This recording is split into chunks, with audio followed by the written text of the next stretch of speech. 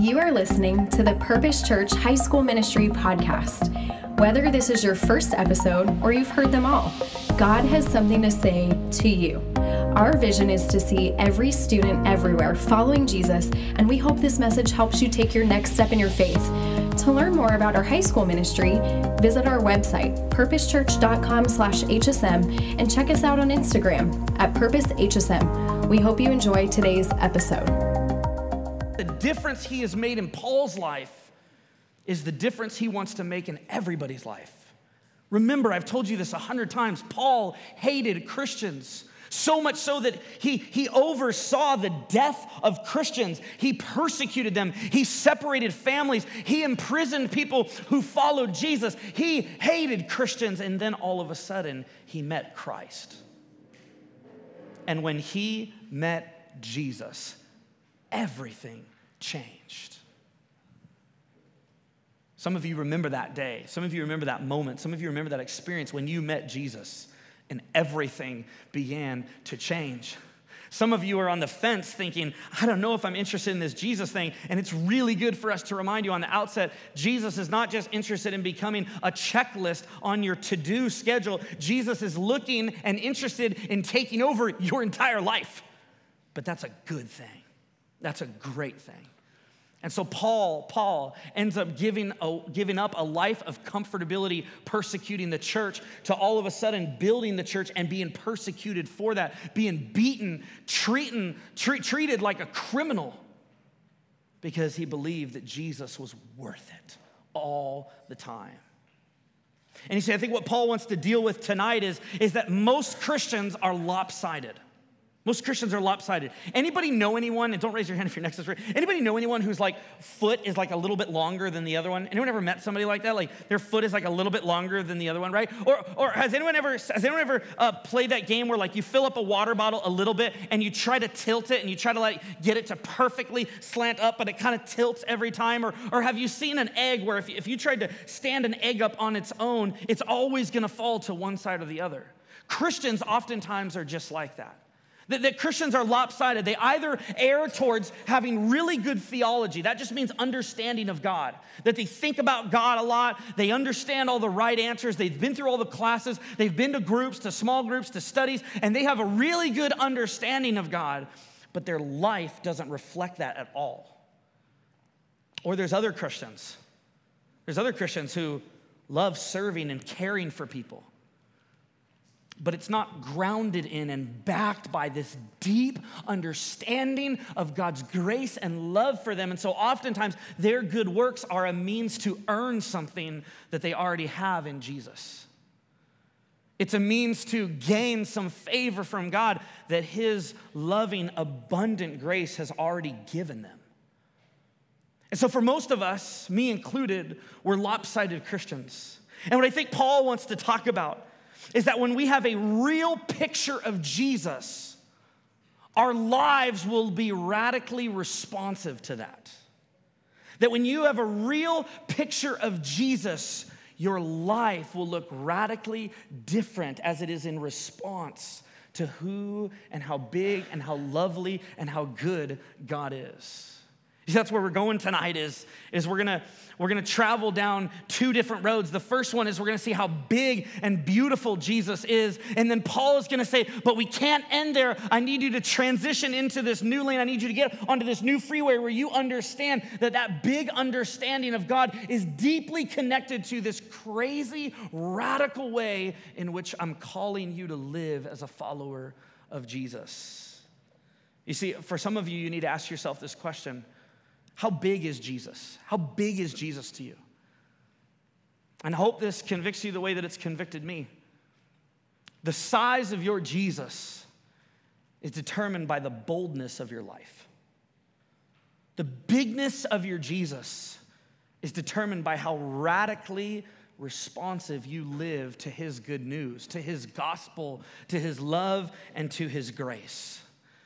And so for Paul, as we're going to see, Jesus is a really, really, really big deal. And because he's a really, really big deal, There's 4 really big, radical things that Paul does. But first, let's start here. Colossians chapter 1, beginning in verse 15. Our first big idea is this: Jesus is entirely God and Jesus is entirely human. What? Jesus is entirely God and he is entirely human. This is the big picture that Paul wants to paint of who Jesus is. Find me in verse 15. Colossians 1, verse 15 begins this way. The Son, Jesus, is the image of the invisible God. The Greek word here for image is icon. That Jesus is the image of the invisible God. What Paul is trying to say here is you need to understand when it comes to Jesus and his relationship to God, they are exactly the same. If you flip open in an encyclopedia to God, the first entry is Jesus. That you can't understand God outside of Jesus. He is the perfect image. He's not a copycat.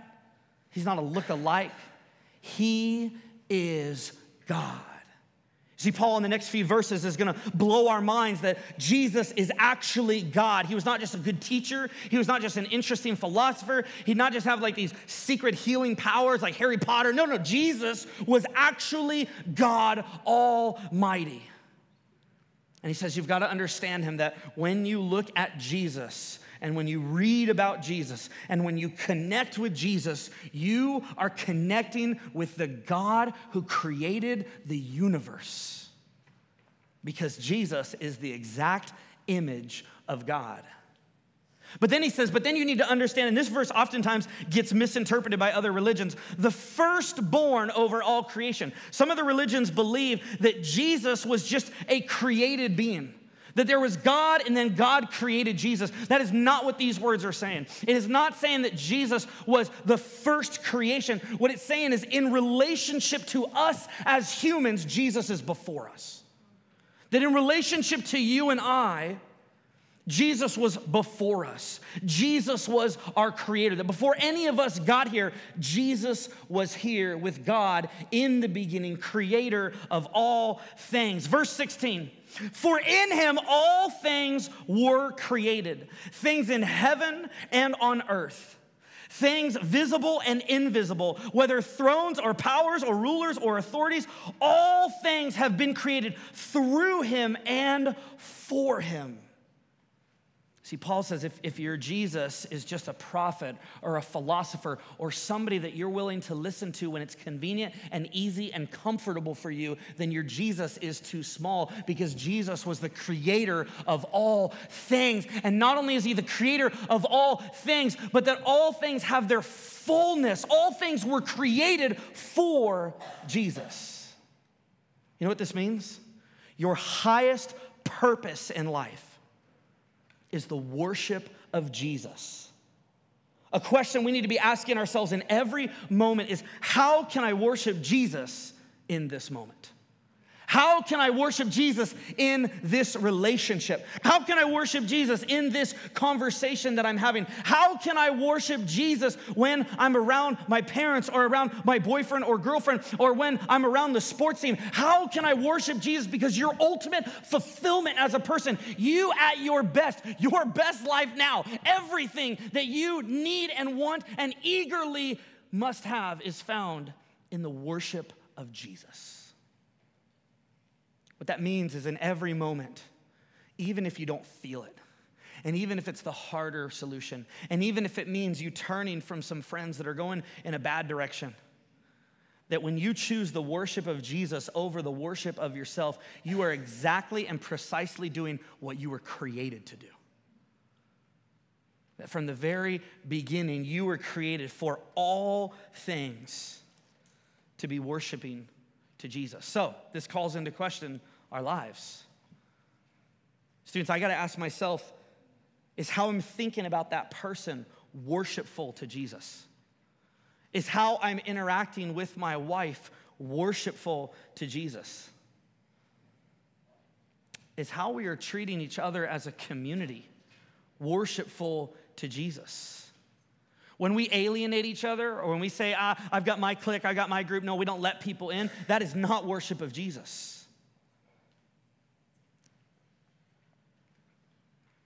We last week had something happen here in this community.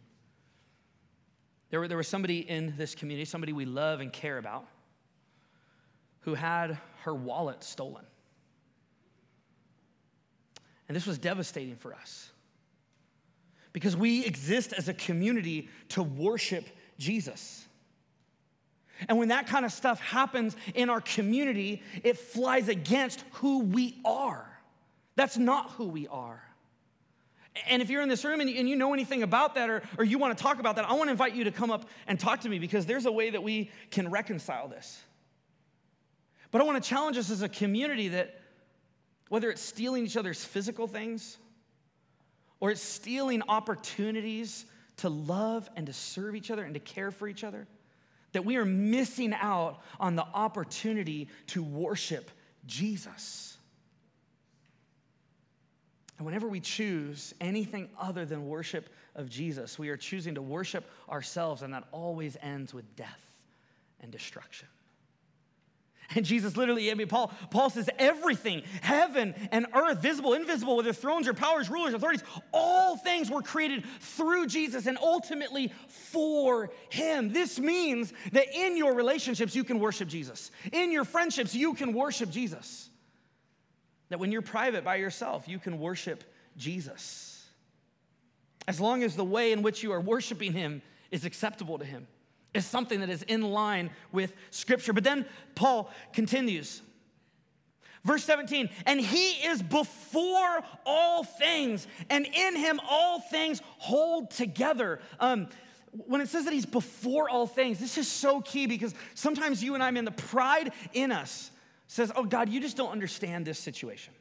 You don't understand how I feel about this person. You don't understand the issue I'm dealing with. And he's going, homie, I'm before you.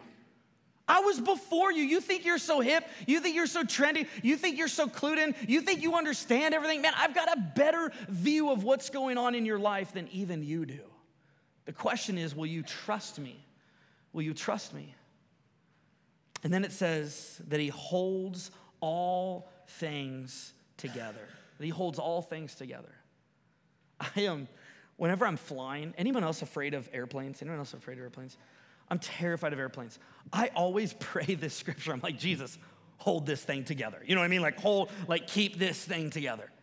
But as I was studying it this week and thinking about it, I actually think there's a deeper application here. I think when we believe that Jesus is big enough to hold all things together, what we are saying is that Jesus can make sense of the brokenness that you're going through. The pain and the tragedy and the struggle and the fight and the anger within you and the bitterness or the pride, whatever it may be. That thing that you're going, that was absolutely wrong. How could that have ever happened to me? Well, Jesus, when he holds things together, it means he has the ability to make sense of what is not sensible. That he has the ability to do something with the brokenness beyond what you and I can see in this moment. I think for some of us, we need to be reminded that God can give us peace right now in whatever turmoil and struggle we're in. Even if we don't know what the solution or the answer will be, Jesus can hold the thing together even when it looks like it's busting at the seams. Have you ever been there? Have you ever been in one of those moments where it feels like everything is coming unglued? Well, the Jesus we serve is so big that he can even hold that stuff together, even when it feels like it's unraveling before our eyes. And sometimes that takes faith. And sometimes that takes waking up and getting up even when you're going, I don't want to wake up. I don't want to get up. I just want to stay in my bed. I want nothing to do with my life today. In fact, I wish I wasn't even here. Jesus has the power to hold things together if you'll trust him, if you'll have faith, if you'll believe that he can do that. He continues, and he is the head of the body, the church. He is the beginning and the firstborn from among the dead. This means that he was the first to rise. This means we will resurrect too. That when you die, once the age that is the one we are in, once life here on earth ends, that it is not the end, but that you will rise if you are a follower of Jesus and you will spend eternity with him.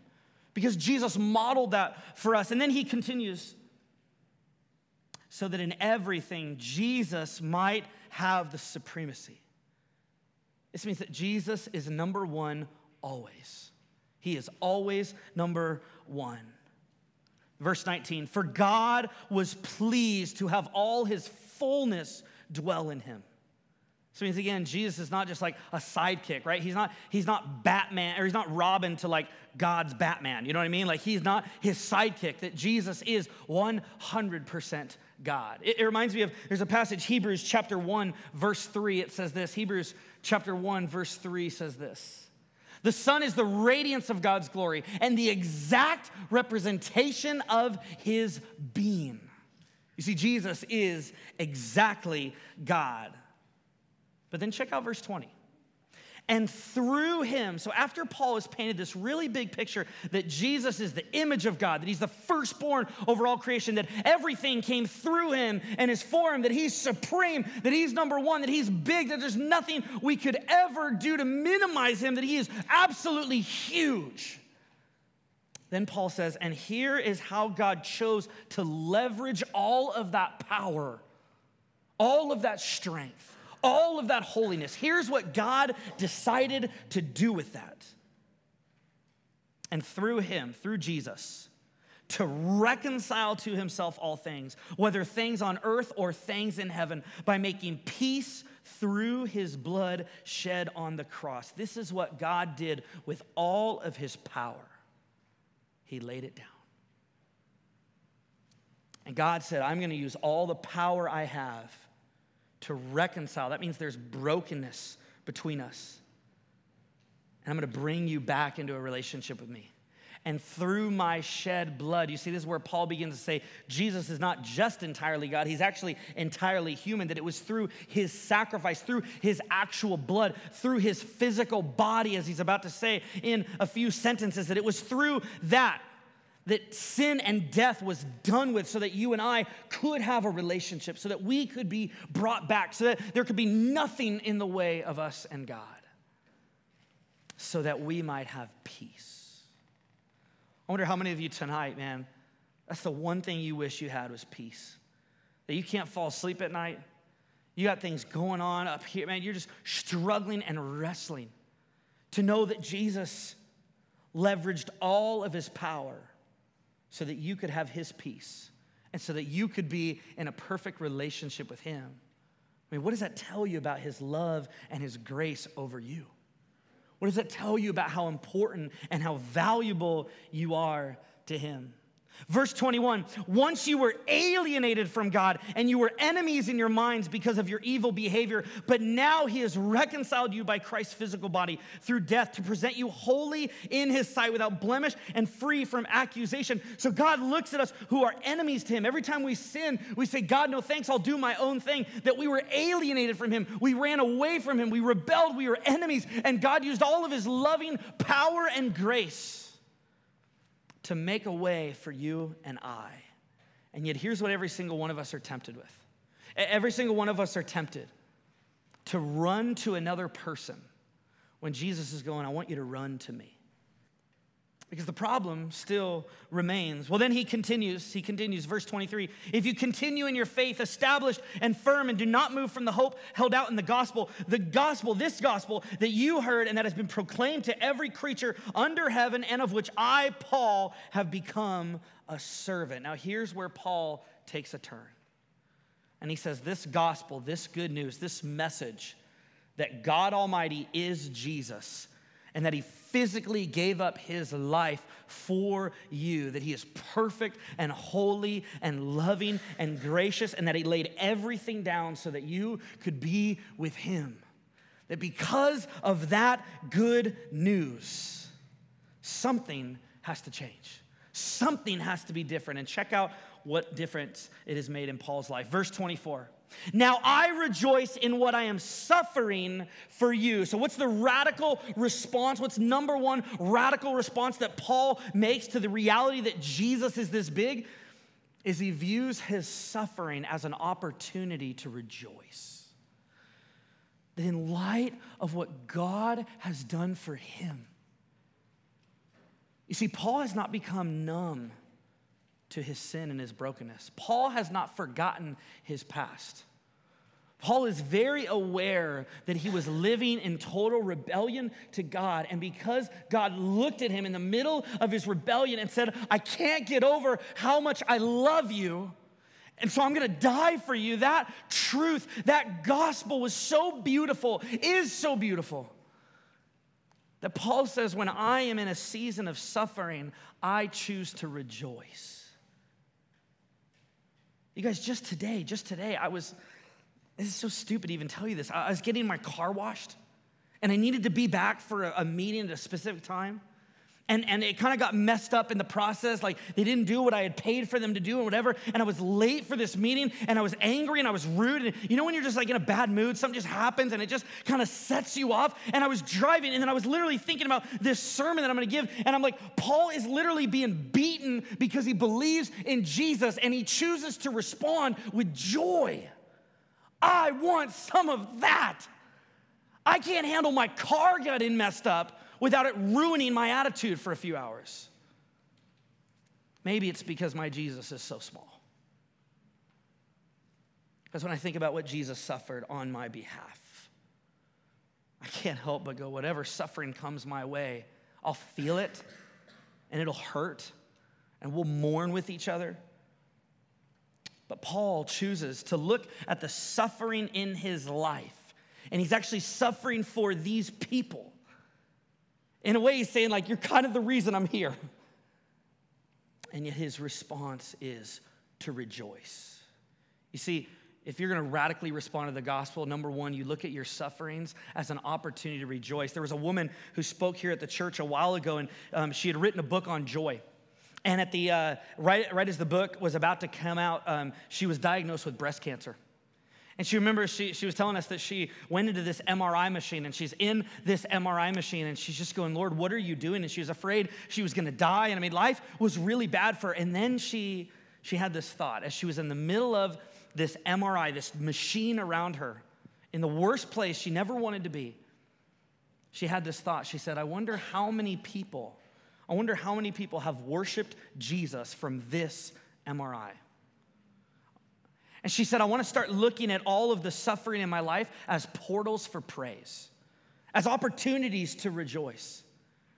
And so what if we looked at the sufferings that we are experiencing as opportunities to express gratitude and love to God because he's big, because he's huge, because he holds things together, because he's not done with our stories yet, because he has the ability to right wrongs, because he has the ability to tell better stories than we can even imagine in the moments that we find ourselves in. And so Paul radically responds to the gospel with rejoicing in sufferings. And I fill up in my flesh what is still lacking in regard to Christ's afflictions for the sake of his body, which is the church. I have become its servant. The second thing that Paul does to radically respond to the gospel is he serves and loves even when he doesn't feel it. He serves and loves even when he doesn't feel it. Students, many of you show up to HSM and you feel really connected to the people around you. But every week, new people show up. And they're asking a question as they walk in, does anybody care that I'm here? And some of you, maybe you go, well, I'd only talk to a new person if I really had a great day or if I was really feeling it. Paul says he has become a servant to the church. Even though it's brought him pain and agony, his desire to serve is not connected to his feelings. His desire to serve is connected to the bigness of his Jesus. That Jesus was willing to serve him, and so there's nobody that he is unwilling to serve. I want to challenge you to begin to think like this. If you want to be radical in your faith, if you want to really respond to the gospel, when you show up here on Wednesdays or you see each other at church on Sunday, I want you to get off your phones, and I want you to hold your head up and go, who can I talk to? Who can I connect with? Who needs love and encouragement right now? Who seems like they're kind of alone? Who can I serve? If we had that kind of community here, people would see the big Jesus that you're following. Number 3, I have become its servant by the commission God gave me to present to you the word of God in its fullness, the mystery that has been kept hidden for ages and generations, but is now disclosed to the Lord's people. To them God has chosen to make known among the Gentiles the glorious riches of this mystery, which is Christ in you, the hope of glory. Number 3 is this. He is the one we proclaim, admonish, and teaching everyone with all wisdom so that we may present everyone fully mature in Christ. The third radical thing he does is he shares Jesus with everyone. That because his Jesus is so big and so good, he shares him with everyone. Admonishing, that means warning people. Teaching, that means telling them about God, that he doesn't care who you are. Paul is going to tell you about the difference Jesus made in his life. Students, let me ask you this. When was the last time you shared with somebody who doesn't know Jesus what Jesus has done in you? When was the last time that you boldly said, hey, I just got to tell you what God's been doing in my life? You see, Paul goes crazy on this kind of stuff because his Jesus is big. And then the very last one. To this end, I strenuously contend with all the energy Christ so powerfully works in me. Number 4 way that Paul radically responds to the gospel is he doesn't live based on his own energy and strength, but he is completely dependent on the Holy Spirit. Friends, the Holy Spirit is not just this like ghost, like around Halloween time. The Holy Spirit is a person. The Holy Spirit is God Almighty, who lives inside of every Christian and who you and I can depend on, who you and I can reach out to, who you and I can pray to and say, Holy Spirit, help me because I'm struggling right now. Holy Spirit, help me to love and serve and to see my suffering as an opportunity to rejoice. Holy Spirit, help me. I love that Paul ends it here because there is no way, it is impossible to see your sufferings as an opportunity to rejoice, to serve disconnected from your feelings, and to be boldly, fearlessly sharing Jesus without depending on the Holy Spirit. It doesn't happen. You see, I love what Paul does here is he says, look, all of those radical responses are not things you need to work on. They're things that happen when you are connected to Jesus. Let me end with this story. Some of you have heard this before, but I'll share it again. Charlie and I were going for his first plane ride. And I woke him up in the morning, and we went through security, and we got to the section where where our gate was, and everyone was sitting around us, and it was about 6 a.m., and everybody was tired, and they had their headphones on and didn't want to be here at all. But Charlie, he's obsessed with airplanes. He loves airplanes. He can't stop talking about airplanes. And for the very first time, Charlie saw an airplane. He ran up to that giant glass mirror, and he jammed his face, like it was like suctioning his face, right? Like he sees the airplane, and he takes it all in, and he's amazed that he's literally this close to a real life airplane. And I'm watching him, and I'm like, he's going to start seizing. You know what I mean? Like, this is not good for him. And his eyes get real big, and then finally, it's almost like he can't contain it anymore. And so he runs back into the center where everyone is just seated, waiting for the next thing, bored out of their minds. And Charlie, he literally screams, "Planes! Planes!" He just screams at the top of his lungs. And everyone's like, what is going on? And Charlie runs back up to the glass window, and he takes it all in again. And he's overwhelmed that a real life plane is in front of him. And then he runs back, and he literally does this 7 times. I mean, it was amazing. And you see, when you're a picture of Jesus, that as you spend time with him, as your love for him and your understanding of his love and grace for you just expands and bursts and blows up, and you get overwhelmed by it, you won't be able to help running back into the center of your world and your life and your circumstances and screaming, Jesus, Jesus. You see, the goal is not to muster up enough strength to scream Jesus. The goal is to get as close as humanly possible to Jesus and then allow him to change you. And then that radical response will come unglued in you. What if we were those kinds of radical Christians? How would this place, how would our families, how would our communities change? I want you to spend a little bit of time in small groups talking about that. Let me pray. Heavenly Father, Thank you so much for tonight. God, I thank you that your scriptures are very clear, that you are Lord Almighty, that there's no substitute. Doesn't matter what any other religion or friends or family or anyone else says. Jesus, you are King. You are everything. And God, I pray that you would blow our minds with how profound and gracious and good and kind and forgiving and powerful you are. And then would you help us to live radically responsive to that? In Jesus' name we pray.